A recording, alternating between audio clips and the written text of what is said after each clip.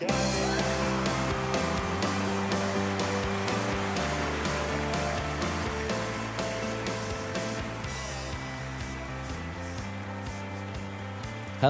and welcome to Tennis Pal Chronicles, the podcast to feed your passion for all things tennis. I'm your host, Philip Kim. I'm the director of tennis for the city of Azusa and a tennis pro at the Langham Huntington Hotel in sunny Pasadena, California. And with me is my beautiful co-host, Valerie Garcia. Hey, everyone. How's it going? Hey, Philip. Hi, Valerie. How are you enjoying Roland Garros? So far, so good. Roger's made it through. Serena's made it through. All my other favorites have made it through as well. Osaka just scraped by today. Wow. Yeah, that was good. How about you? Have you been watching any? I've been watching so much tennis. I am having a hard time keeping up.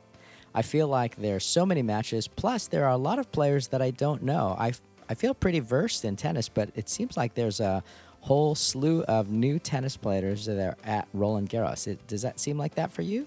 I just always feel that way when there's a slam because it's, 128 people in the draw. So you tend to see a lot of qualifiers and like just names you're not used to seeing regularly. Exactly. So it's been good. I've been learning a lot of names and new faces. So that's been a lot of fun. And it's really fun to see that there is a depth of tennis out there with all of these people who are coming up and not just the big names. Yeah, I love it. I love it. And of course, it's just clay. When the clay court season's here, it's such a little part of the year that you really just try and, or at least for me, try and appreciate the difference of the way the game is played. It definitely is a different game, and it's been exciting to see so many drop shots and touch play, as well as longer rallies in clay and just having to be patient. So I guess that also means that the sets are longer in general. And maybe that's why it feels like so much more tennis. What's exciting to me is when they do the drop shot, the game changes, right? They're both coming up to the net. It becomes a touch game and a tactical game, and it's basically short tennis. Yeah. So it's a lot of fun to see that. And I'm constantly trying to educate people, hey, play short tennis.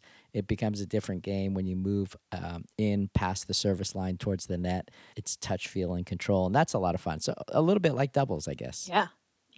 I mean, this is totally off Roland Garros, but whenever I play, I always, even though I'm not a good volleyer, I always think I'm going to like chip and charge because I think I'm Roger or something. And I'll like do like a slice shot and I'll run into the net and then I get lobbed. So easy. Like every time I'm like, oh my God, why did you do that? You're not a professional. Stop trying these things. Well, speaking of professional and coaching, on this podcast, we have someone very special, and I'm excited to share her story with all of our listeners today. We're introducing you to Carol Shaw McLennan. Carol Shaw McLennan is the director of tennis at Laurel Creek Country Club during the outdoor season. So that's kind of interesting, right, Valerie? Because they have an indoor and an outdoor season, which is foreign to us here in California. Yes, it's true. I mean, this year it's kind of rained almost like a record amount, it feels like. But in general, we're so blessed. Yes, absolutely. Carol also is a staff pro and tournament director and event coordinator at Cherry Hill Health and Racket Club during the indoor season, so a completely different location. Oh, got you. And she's been involved with the USTA in New Jersey for over 20 years. I think it was kind of interesting in the interview, she talked about how New Jersey is broken up into different USTA sections. And probably most notable, she is on the USTA National Sportsmanship Committee. So we have an in-depth discussion about sportsmanship and some of the goals that the USTA is trying to improve upon for sportsmanship. That definitely piqued my interest. Carol has been a member of the Professional Tennis Registry, also known as the PTR, since 1997. She has a great respect for the organization and the staff, and she's made so many friends through PTR around the world. So she's going to talk a little bit about that as well. Let's have a listen to Carol Shaw McLennan.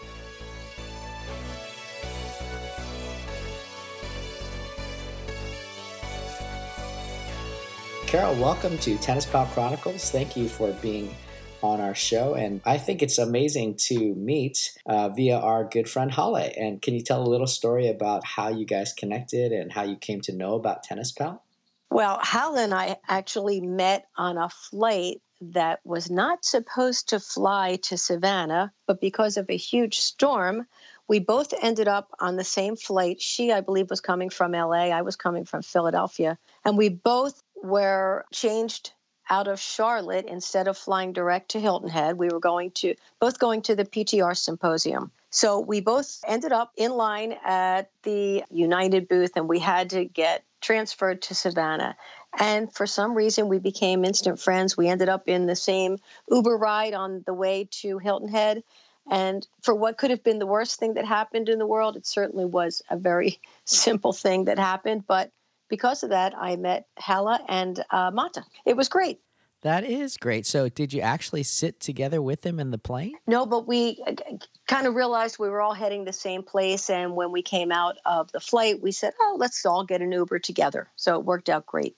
Oh, that's so smart. And for our listeners, can you explain what the PTR is? PTR stands for Professional Tennis Registry, and it's the one of the two largest teaching organizations for tennis in the world. So it's PTR, Professional Tennis Registry, and USPTA. And those are the two, and I've been with the PTR now for 25 years. Great. So is there one specific reason you chose PTR versus USPTA back in the day?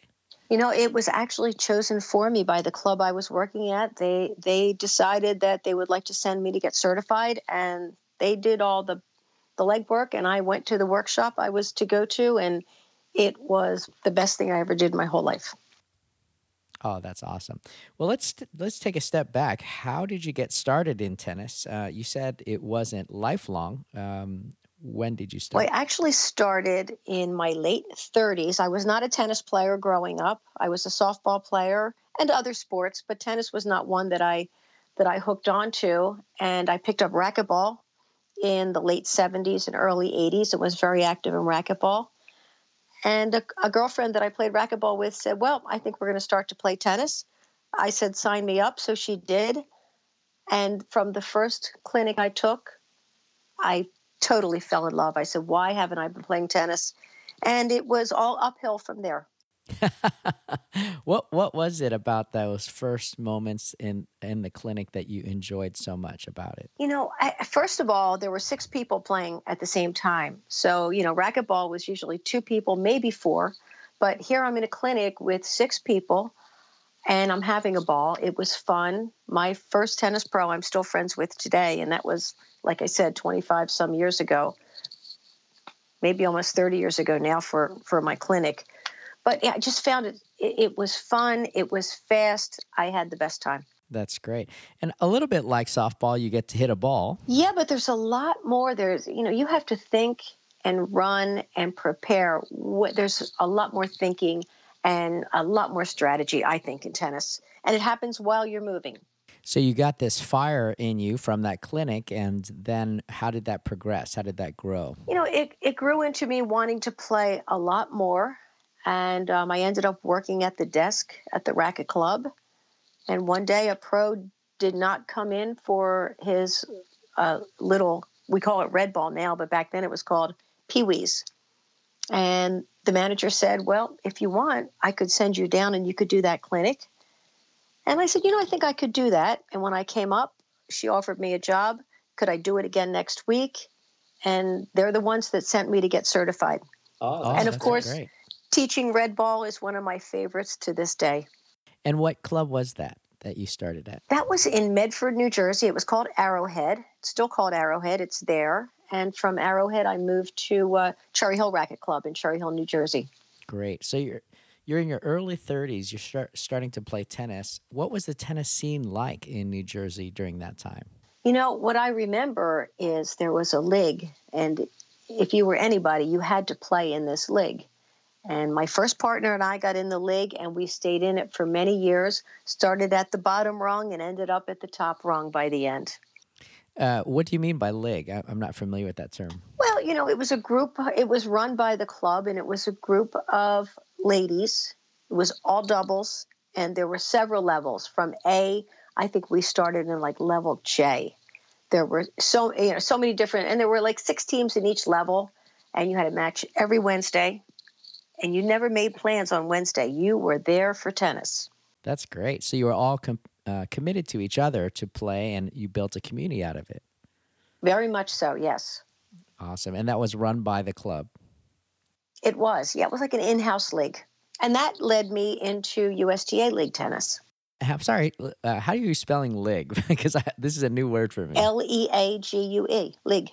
Oh, gotcha. Is it my Jersey accent? It is. It is. How fun is that going to be when it comes over on the? Okay, gotcha. Yeah. California Surfer Boys over here, we say league. Yeah, league. I'm so sorry. I love that your accent is coming through, and yet we both have a passionate love for tennis, so that's really exciting. So you went on, you were playing league for a while now, and then you started teaching red ball, as you said, Pee-wee, I guess it was called back then. And can you describe like what you were playing, what kind of rackets? That's a really exciting time, right? You're really discovering tennis.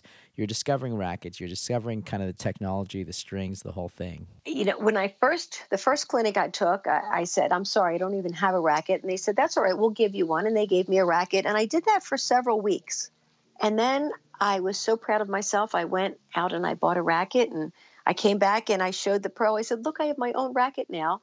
And he looked at it and he said, Carol, that's not a racket, that's a club. Let me get you a good racket. So my first choice, I didn't know. I grabbed one off the shelf. It was probably at Kmart or something. Sure. I knew nothing about rackets. And back then it didn't matter. I just wanted to hit the ball. But now I'm very particular about my rackets nowadays. And I'm very particular about making sure that, you know, the kids that are playing are using the right size rackets and good rackets they're going to help them to improve. Yeah. So do you remember what the first racket was that he gave you to use? Can I say? Sure, please. It was a blue Spalding racket. Oh, the one that he gave me to use. I think it was a Wilson Hammer. Ah, okay. Wilson Hammer. I remember that name. Yeah. That's great. And how did it feel to you? Do you remember, was it like super powerful? Or? Oh, it just felt so much better in my hands, sure. Yeah, because the Spalding felt like a piece of wood. As he said, a club. A club. That's awesome. And so I think the Wilson Hammer, that was already composite, right? It wasn't a wood racket. Correct.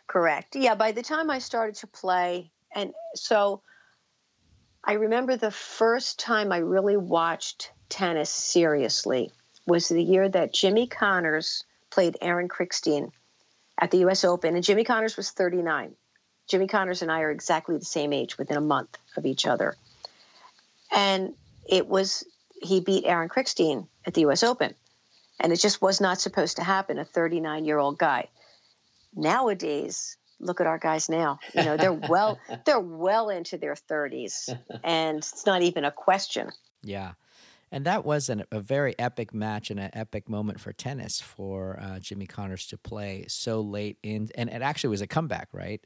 He had actually retired and came back. You know, I was so new to tennis, I'm not sure I know the answer to that, but it's certainly possible because, I mean, back then, you didn't play when you were almost 40 years old. Yeah. You retired. You did retired. Yeah. You know, you retired. You retired when you were 30, actually, so you didn't even get to that level. So you saw that match live at the U.S. Open? No, I didn't. I wish I had watched it on TV, but that was the first match that I really got excited about watching tennis, and I love to watch tennis. Yeah. So, and at that time, tennis was kind of nationalized, right? They would actually you'd be able to watch it on television fairly regularly on a national channel. Correct. Yes. Good point. So that's not so much anymore. Not so much. It's kind of a big difference. And I think one of the reasons that's not as popular, if you're into it and it's a very niche thing, you can find it. And there's probably more tennis available now than there ever has been in history. But you really have to be into it and search for it because there's so many other things that are competing against it. True. Good point. So you started teaching, and tell me the evolution. Was it kind of a slow burn? You moved up into different positions? You know, it actually moved more quickly than I would ever have anticipated. Went from doing the little Munchkin clinic on to doing some private lessons. And within a couple years, I was doing, you know, adult drills and giving private lessons on a regular basis. That's great.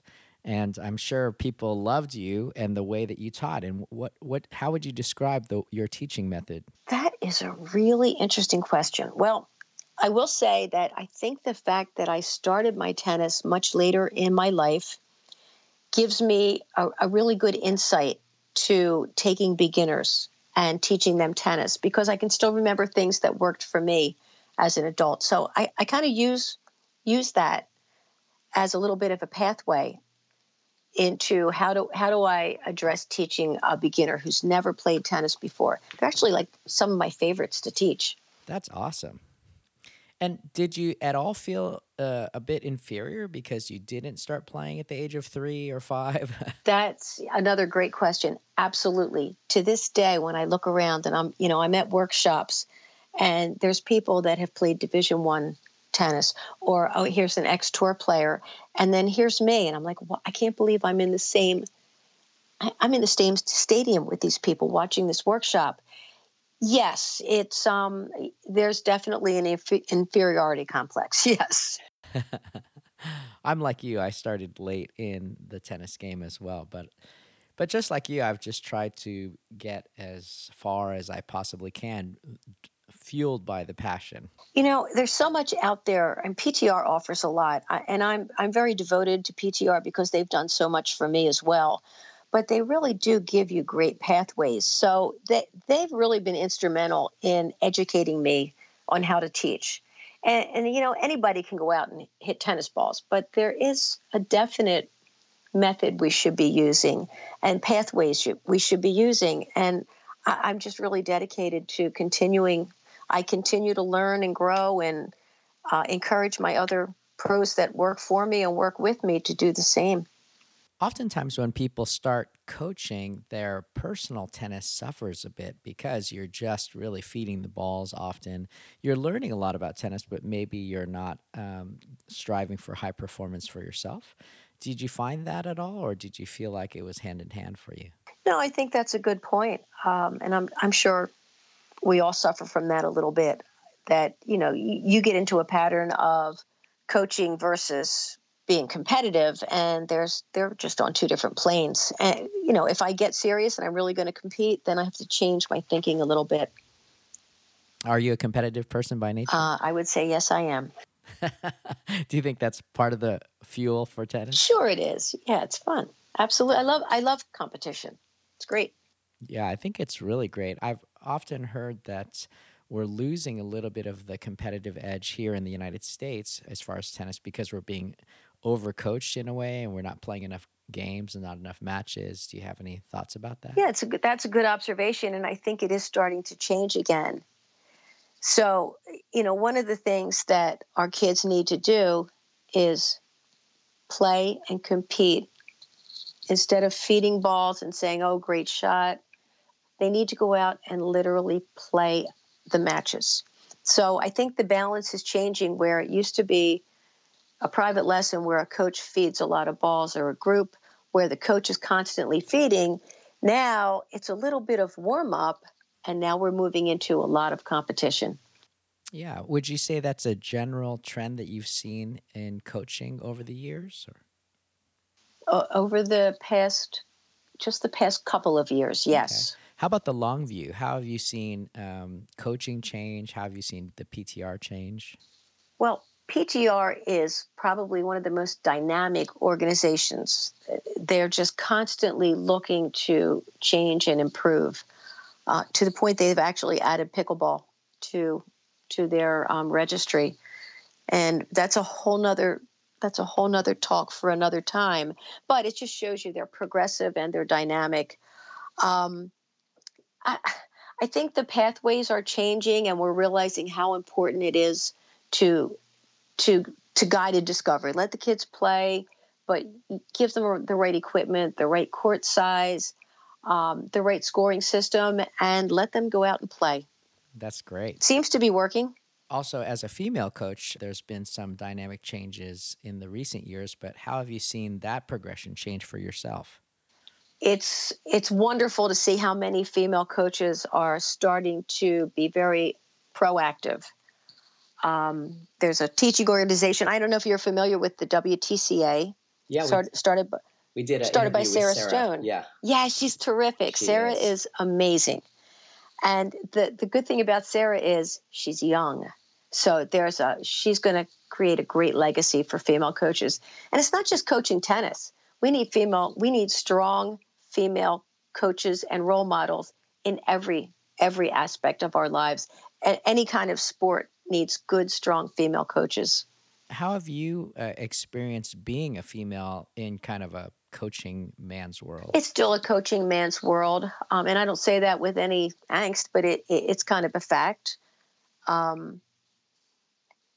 I've had a couple of issues over the years, but nothing that would really set me back. And you just move forward, and onward and upward is how I look at it.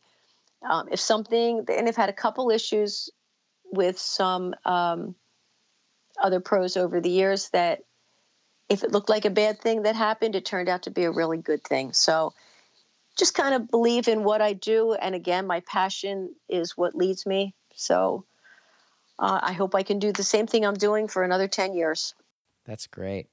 And are you seeing any openness from the PTR to what the WTCA is offering?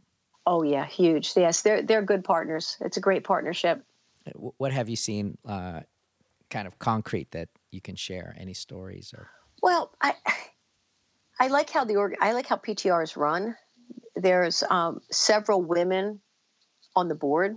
There's several women in the office, and they are the first to embrace any female coach that wants to come in. And that's where I first met Sarah. It's been probably 4 years now, but Sarah Stone did a lecture there, I think it was 4 years ago. And they're just constantly looking for female coaches to come out, deliver lectures, deliver workshops. That's exciting. That's great. And 4 years ago, that was very early in the life of the WTCA. Yes.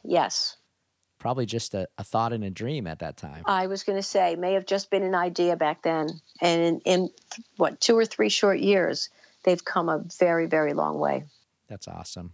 You have also been nominated to the USTA National Sportsmanship Committee. Can you tell us about that? Oh, yeah, that's like one of my favorite things. I'm a big proponent on educating our kids as soon as possible. And I'm talking little 4, 5, 6-year-olds about the right way and the wrong way, what works properly on the court and how you act on the court kind of is how you are in your life. And the earlier we can develop our kids and their sportsmanship, I just think the whole game is better off. Yeah, it does seem there's kind of a growing problem with cheating and out calls in the junior division of tennis players right now. Are you seeing that as well where you are? Yes, although the USTA is working really hard to come up with solutions to that. How can we, what incentives can we offer our kids to just let them realize that being open and honest and fair to their opponents, respecting themselves, respecting the rules, respecting their surroundings, it's just all going to make them a better person. And tennis happens to be the conduit for that. And how do you educate the parents? Have you guys talked about that? You know, we have parent meetings. I run junior tournaments, and when I introduce everyone, I make sure that the kids shake hands and the parents meet each other. The USTA actually is asking us to have the kids have to sign a sportsmanship pledge, and they read the pledge, and it just says, I'm going to call the lines fairly. I understand it's my responsibility. Respect my surroundings. And they sign that pledge.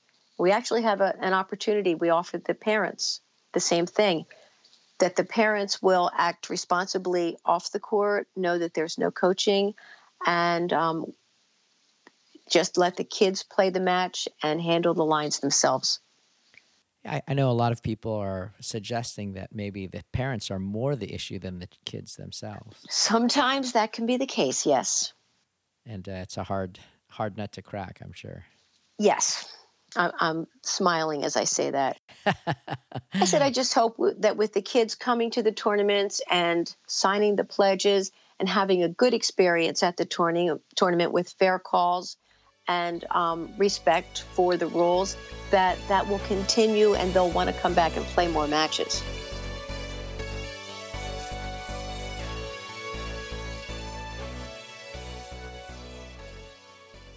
The National Sportsmanship Committee, does it affect all levels of tennis, or what is the It target? does.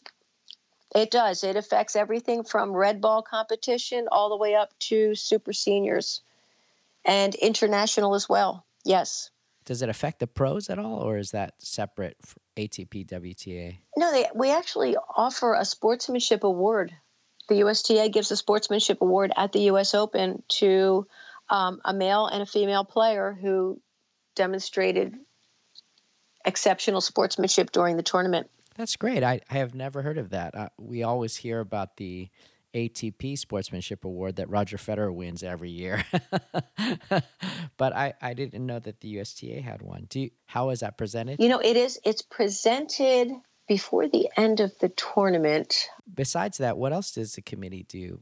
That's a wonderful moment, I'm sure. We're just constantly looking for any avenue that will give players a reason to just demonstrate their best behavior on the court and off the court. Great. I mean, as far as giving kids incentive, vibration dampeners, be a good sport on it. Giving something out, giving little cards out at tournaments with a pledge on it that they can carry. They sign it and carry it in their bag. A huge banner with a sportsmanship pledge that we take a picture of the winners in front of that. Just looking for any avenue that we can, encourage them. Yeah. So how would you speak to coaches around the country that are learning about the Sportsmanship Committee? Is there some way that they can get involved? Information? Is there funds available in a grant or anything? Well, I think the best option would be for them to talk to their tennis server rep in their area. Their USTA TSR can definitely help them with ideas on how to, and even at lessons, you want to start right there at the very beginning. Lessons, junior clinics, tennis camps. I'm just a big believer. Start in the beginning and give them the best opportunity to show their very best side. It's really fun to learn about that committee and to know that there is a big focus for the USTA. It is. It's a big focus, and it's an important focus. I think so, too. So you started teaching red ball, and now you've become the director of tennis for Laurel Creek Country Club. Tell us a little bit about that position. Well, I've been there now for 10 years, and probably one of the best moves I made. I still work at an indoor club. So in New Jersey, we have definite indoor and outdoor seasons because of our cold weather, unlike you on the West Coast, where you just play outside for 12 months a year. We unfortunately go inside in October and go back outside. We hibernate for those 6 months indoors, and then we go back outside. So the country club has 4 hard-true courts. We have 2 ladies teams. We have a huge tennis camp that I run in the summer. Lots of members. It's a very young membership. So, for instance, last Tuesday, I had 16 kids out for red ball, which to me, that's the future of our whole program. That's a lot of kids on one court. So red, we just separate the courts down and we make sure there's 4 kids on each court, and it worked out perfectly. That's great. When you say young membership, what do you mean in that demographic? Well, country clubs kind of have the reputation of an older, more established community. Our community is much younger. We have lots of members with newlyweds, kids couples just having their first baby, or 2 or 3 kids just growing up at the country club. That's great to hear. So what are some of your other responsibilities there at the country club? Well, staffing, number one, staffing for the adult programs, as well as our summer tennis camp, which goes for 10 weeks, keeping the courts in the best shape we can keep them. And I don't know if you know what hard true is out on the West Coast there. So hard true is like a clay court. So there's a lot of maintenance involved. So making sure the maintenance is done properly. We have a small pro shop, just getting inventory in for the rackets and things that the members would like to demo and perhaps buy. Staff meetings, typical That's the business side of tennis. Yeah, and I'm sure you guys have discussions about how to grow tennis in your area. Would you mind sharing some of those thoughts? I'm always looking. I'm happy if every year we can add 2 or 3 new programs. So this year, our big new program is pickleball. We added a pickleball court. But we're always looking to add 1 or 2 new things every year, whether it's a tournament. Last year, we ran tournaments for the juniors in all the levels. We ran a red tournament, orange ball, green ball, and anyone 14 and above played yellow. So just always looking to add something new and different. I guess at a country club, it's a little bit different because you're specifically trying to cater to members, I'm sure, and it's not necessarily open to the public. You know, members are allowed to bring guests in. So we do have people that come with a member to try, and sometimes they'll come back and play again. But it is primarily a membership-driven program, yes. Are you involved in tennis outside of the country club? Well, I'm involved in, of course, the USTA. And, I play USTA leagues. I play on several teams when I get a chance. I don't get a lot, but I try to get 2 or 3 matches in for each team that I play on. And then, of course, the indoor club. I'm there 6 months a year. How is the USTA league in your area? Or I should say leg. Sorry. No, please don't apologize. It was my misunderstanding. I know Holly and I have talked about how the league in Southern California often feels like it's diminishing. And even like open tournaments that Holly will want to play, sometimes people don't sign up for the tournaments.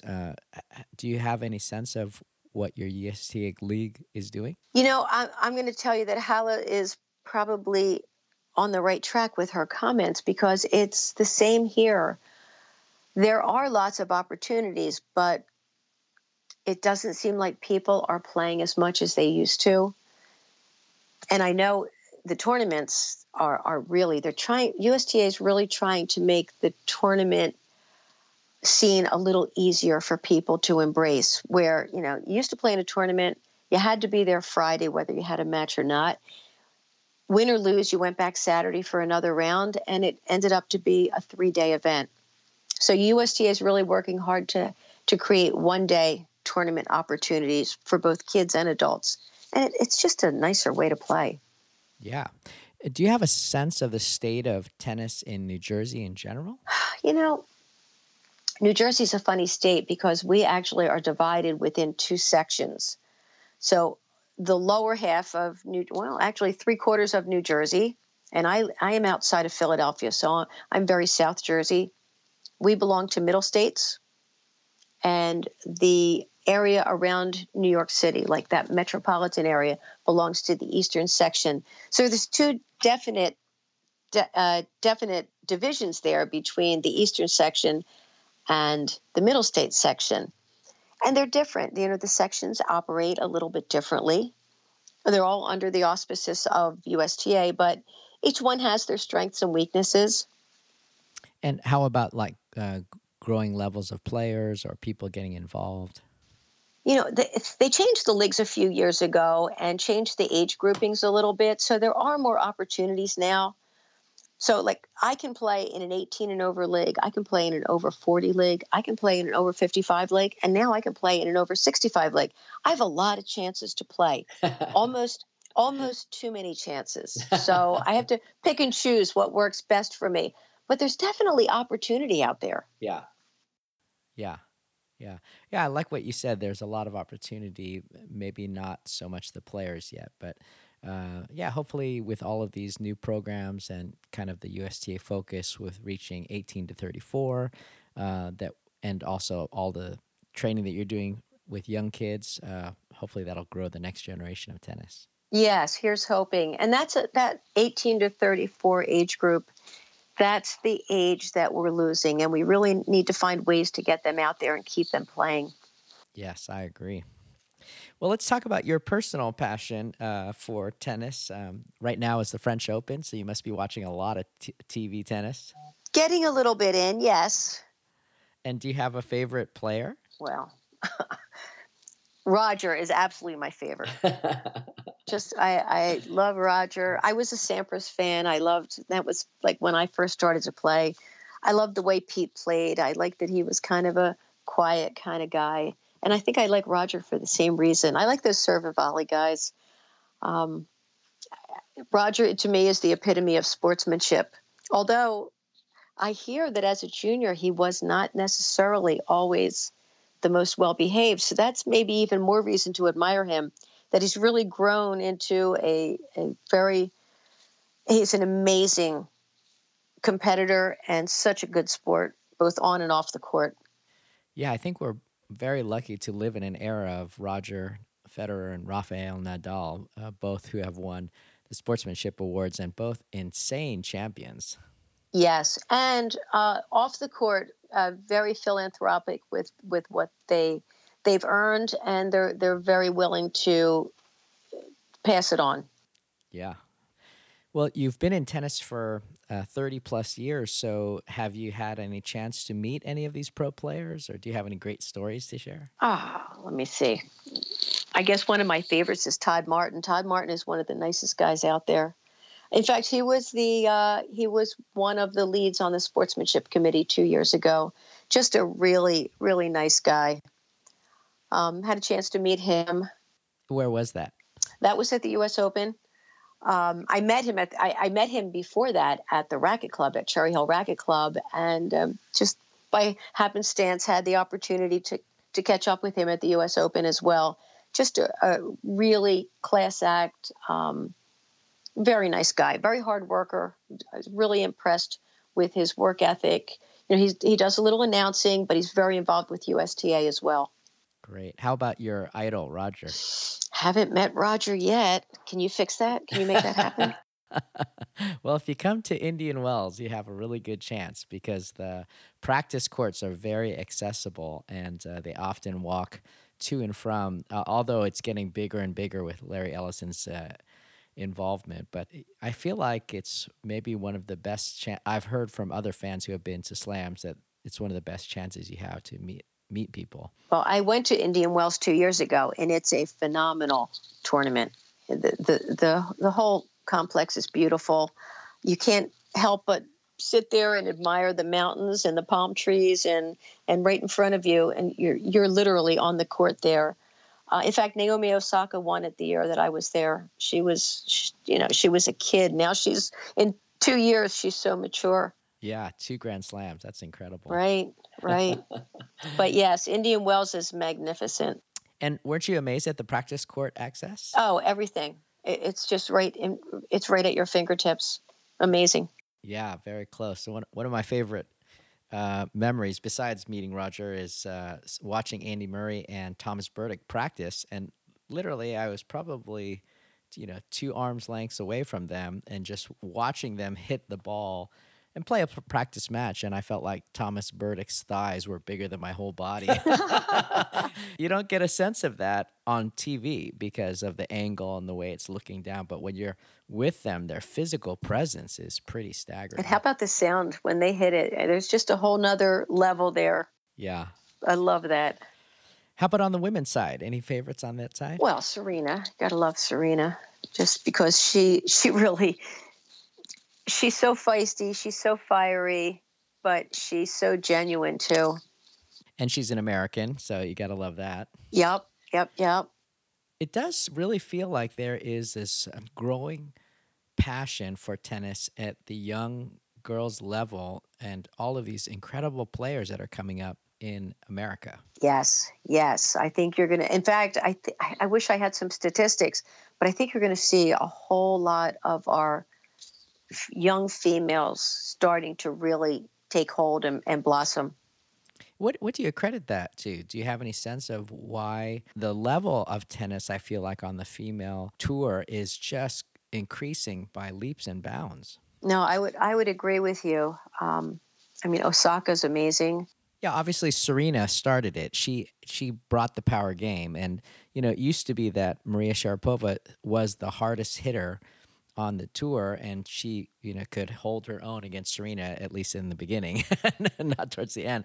But now you feel like every player in the top 100 can hit that hard, serve that fast, and it's just amazing the And if they progression. if they can't manage the pace, they have figured out other ways to manage the game.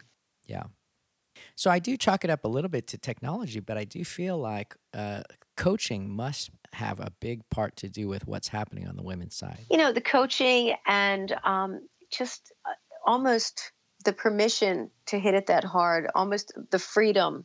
It's okay to do that. I don't know if that makes sense to you, but listen, if Serena can do it, and Venus can do it, then I can do it. That's interesting. Maybe it's like Danielle Collins, the college player, who is expressing herself in a very aggressive way, and some people love it, some people hate it.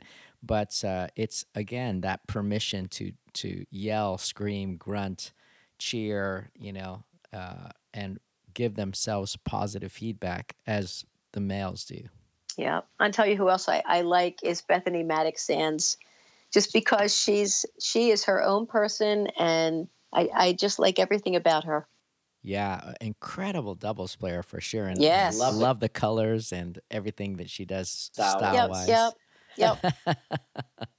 Who would you say your game is patterned after? Oh, geez, that's a tough one. I have no idea. I'm definitely a doubles player, so that eliminates a whole lot at the top. I love playing doubles. In fact, I always find doubles way more thought-provoking than singles.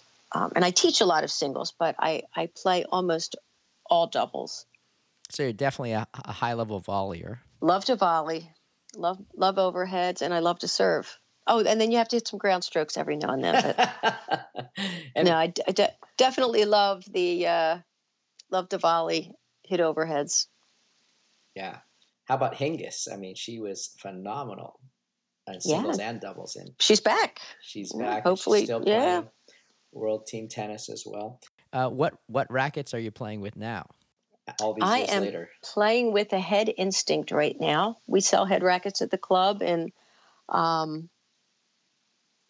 kind of progressed. I went from a Head Prestige to the Head Instinct, and I've used it now for a couple of years, and I love how I serve. I always have to base my racket on how I serve. If I feel like I serve well with it, then everything else will fall in line. Well, Carol, it's been such a joy talking. I want to give you a couple of minutes just to talk about some key tips for passionate tennis players. How do they improve their game? I mean, you've been coaching for so long, and maybe someone who's listening to the podcast out there is finding tennis, is really excited, probably in the state that you're in when you first started playing. What would you say to them? I would say practice at the wall, practice with a friend, and then right after you practice, play a lot of matches, compete. And it doesn't have to be a 3-set match. Make up your own rules. Just say, you know what, we're going to play the first person to win 21 games. Use ping pong scoring. Use drop hits, but compete. Play the matches with a purpose. I would say study your favorite player. Go online. Look at videos online. I like that on Tennis Pal, where you can they have that teaching court where you can look at the videos. I love to watch videos. I like to slow them down and watch the player piece by piece. And I would say just get out and watch as many pro events as you can. And they're out there, not just the U.S. Open. You mentioned Indian Wells. We have the Miami Open. There's the Cincinnati Open. There's so many that you can go to. Get out there and watch those players in action. There's nothing better. I know they have the USTA, and there's also a New York tournament, but is there anything specific to New Jersey? Well, we're right outside of Philadelphia. So for years, we had a couple of really good tournaments in Philly. We don't have any pro tournaments, but we have World Team Tennis. So we have the Philadelphia Freedoms. We have Billie Jean King. So we do. We have the Philadelphia Freedoms. So we always get to the Freedoms matches. They're so much fun. Sure. And there you can almost touch the players. That's how close you are. And have you ever had a chance to talk to Billie Jean King? Oh, yeah. She's terrific. She's amazing. Yeah. She's the true pioneer. Maybe I should take Serena off the top and put Billie Jean King at the very top. She's a true pioneer. Absolutely. She reinvented the game.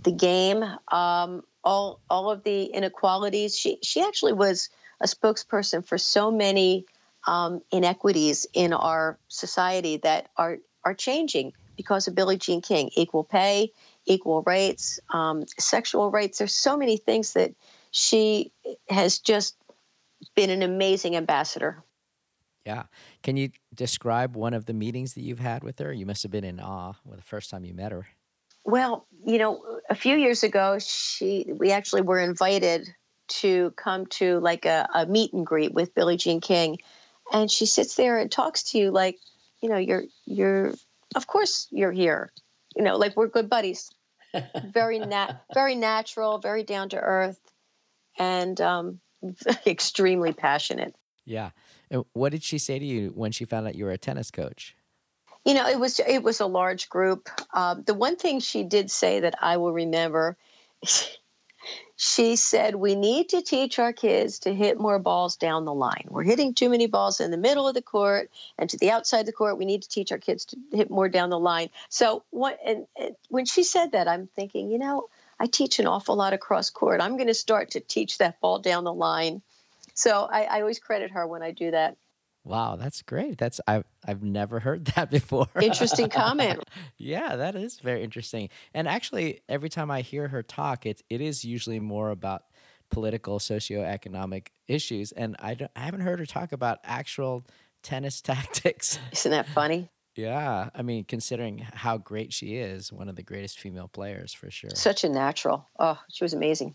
Yeah, and from my backyard, Cal State LA here. Well, WTCA just announced that Billie Jean King is their headliner at their conference in New York. So I'll be there. That's going to be huge. That's going to be incredible. Yes. Will you be there? I would love to go if I could. So maybe I'll try. And if I do, I'll definitely contact you. Please do. Yeah. Well, Carol, thank you so much for your time. It was really fun to hear your story and hear what is happening in tennis in New Jersey. And just great to know that there are such passionate players out there. Well, I think you and I have a lot in common. I kind of started our tennis a little later in our lives, and sometimes I wonder if that's why we are so passionate. Yeah, we haven't really matured as much as somebody who started when they were 5. Well, and maybe we didn't go through that burnout, or didn't have to go through the burnout of kids that started early and it was maybe their parents' sport. But I do know that a lot of people that I play with and coach, they maybe played as kids or in high school, then kind of, made the movement of wealth and got a job, went corporate, had kids, and now they come back. They think, oh, I used to play tennis. I should do that again. So I get a lot of those kinds of people. Maybe you do as well. They're some of my favorites, actually. I love when they come back. It's great because they do have the foundation already. Their stroke production is kind of in their brain, and then it's just making your body make it move again, right? Exactly. Yeah. And why is tennis so great to you? What do you love about tennis? Well, I just think it can make you healthy. I know several stories of people who, let me try tennis, who were overweight, and 5 years later, they've trimmed down. So it can be a health benefit. The competition, I just think good, healthy competition is good for all of us. It's very social. I've made so many great friends, worldwide great friends through tennis. So, all the things that we need to sustain us in life. Yeah, that's really great. And I love the fact that you have to be face-to-face with someone playing tennis. You can't do it on an app.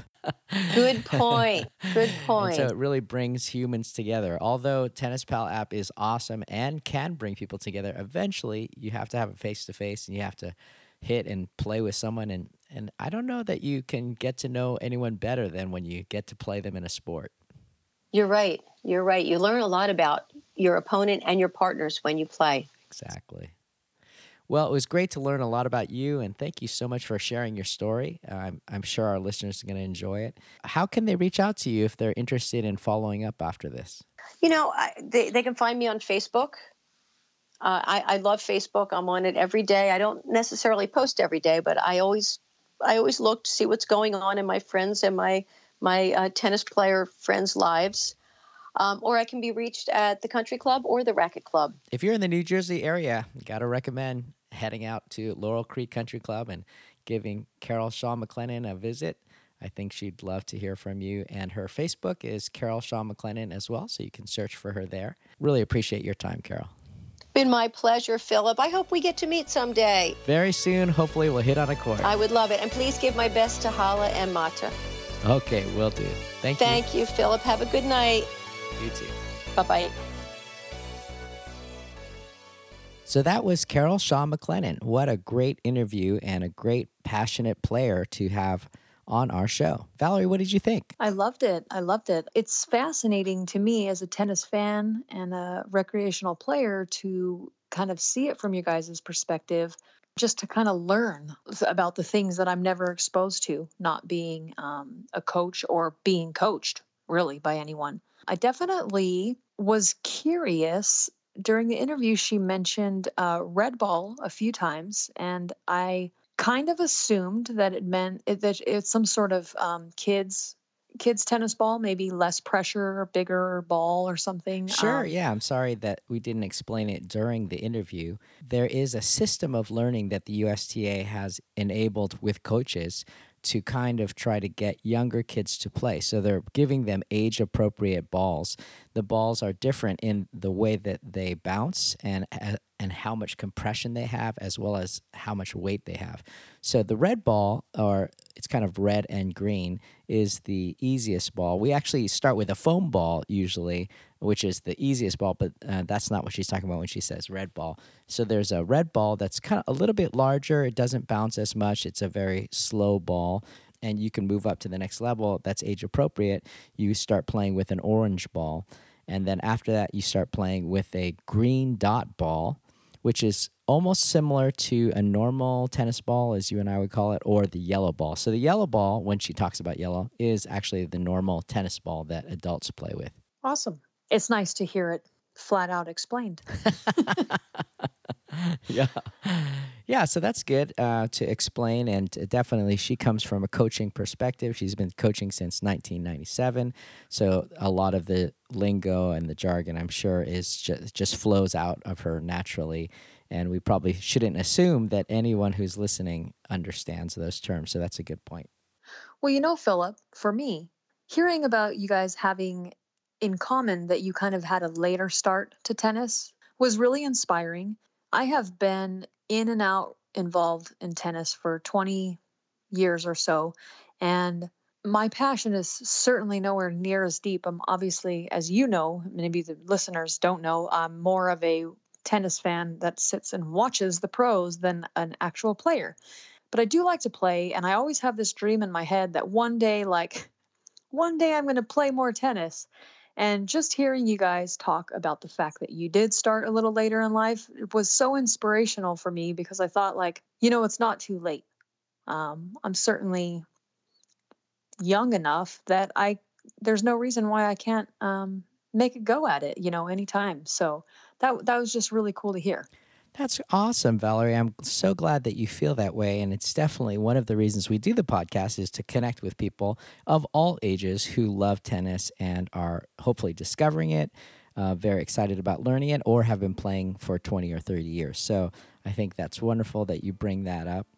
We definitely want people to keep pursuing their dream of learning the game. And I feel like it never gets old. I think I've told you before, I play with a guy named Joe out on the courts who's 94 years old, and he comes out every Tuesday and Thursday to still play. And it's just so encouraging, inspiring to me that maybe someday I'll get to be 94 and play tennis as well. It's a game for life. That's awesome. Definitely, I'm sure it helps the longevity of your life. It actually does. There's actually studies that show that if you play tennis, you actually live a longer life, you're healthier. The mental ability that you gain in playing tennis, similar to chess or playing games, actually increases your longevity as well. So there's so many benefits besides health benefits, of course, and competition. And maybe the most important is just the social aspect of tennis. It's just being out there and connecting with people and being a part of a tennis community. I think that's so important. Yeah, I agree. And maybe that's a natural segue to Tennis Pal, because Tennis Pal really is about building the tennis community. They sponsor this podcast, and that's their vision, to allow people to come together to play tennis, meet other people on the app, find coaches on the app. learn lessons through their video vehicles on the app. So I really want to encourage everyone to go download Tennis Pal app. They can find it in the iTunes and Android store, and you can join the tennis community and find tennis players anywhere you live. It's funny you should mention that, because I was literally about to tell you, guess what, Philip? Speaking of social sport, I actually, through the Tennis Pal app, just recently contacted someone, and we were going to go play last night, but she had an injury from running. And but we're going to meet up next week and play. And this will be my 4th or 5th meetup through the Tennis Pal app. And I just love it. It's like so cool that I get all these new experiences with new people to just go out and hit some balls. It's great. Yes, that's so awesome. And you can meet new people and make new friends through the Tennis Pal app. So thank you, Tennis Pal app, for sponsoring this podcast. And yes, I want to give one more shout out, because I talked with a friend online at Twitter, and she has a podcast, and she said that she would love to promote us on her podcast. So we want to do the same for her. She has a podcast called Get Happy with Jay, the letter J. What is her podcast about? On her website, she says this: looking to be encouraged to live your best life? This is the place. Get Happy with Jay is the space for nothing but inspiration and uplifting content. Whatever issues you may be facing in your life, Get Happy with Jay has covered it with much insight and thought. Be sure to check out their blog and podcast, and they have weekly updates. So thank you so much, Get Happy with Jay, for giving us a shout out, and we're happy to partner with you as well. I can't wait to listen to it. That's something I've been looking to listen to.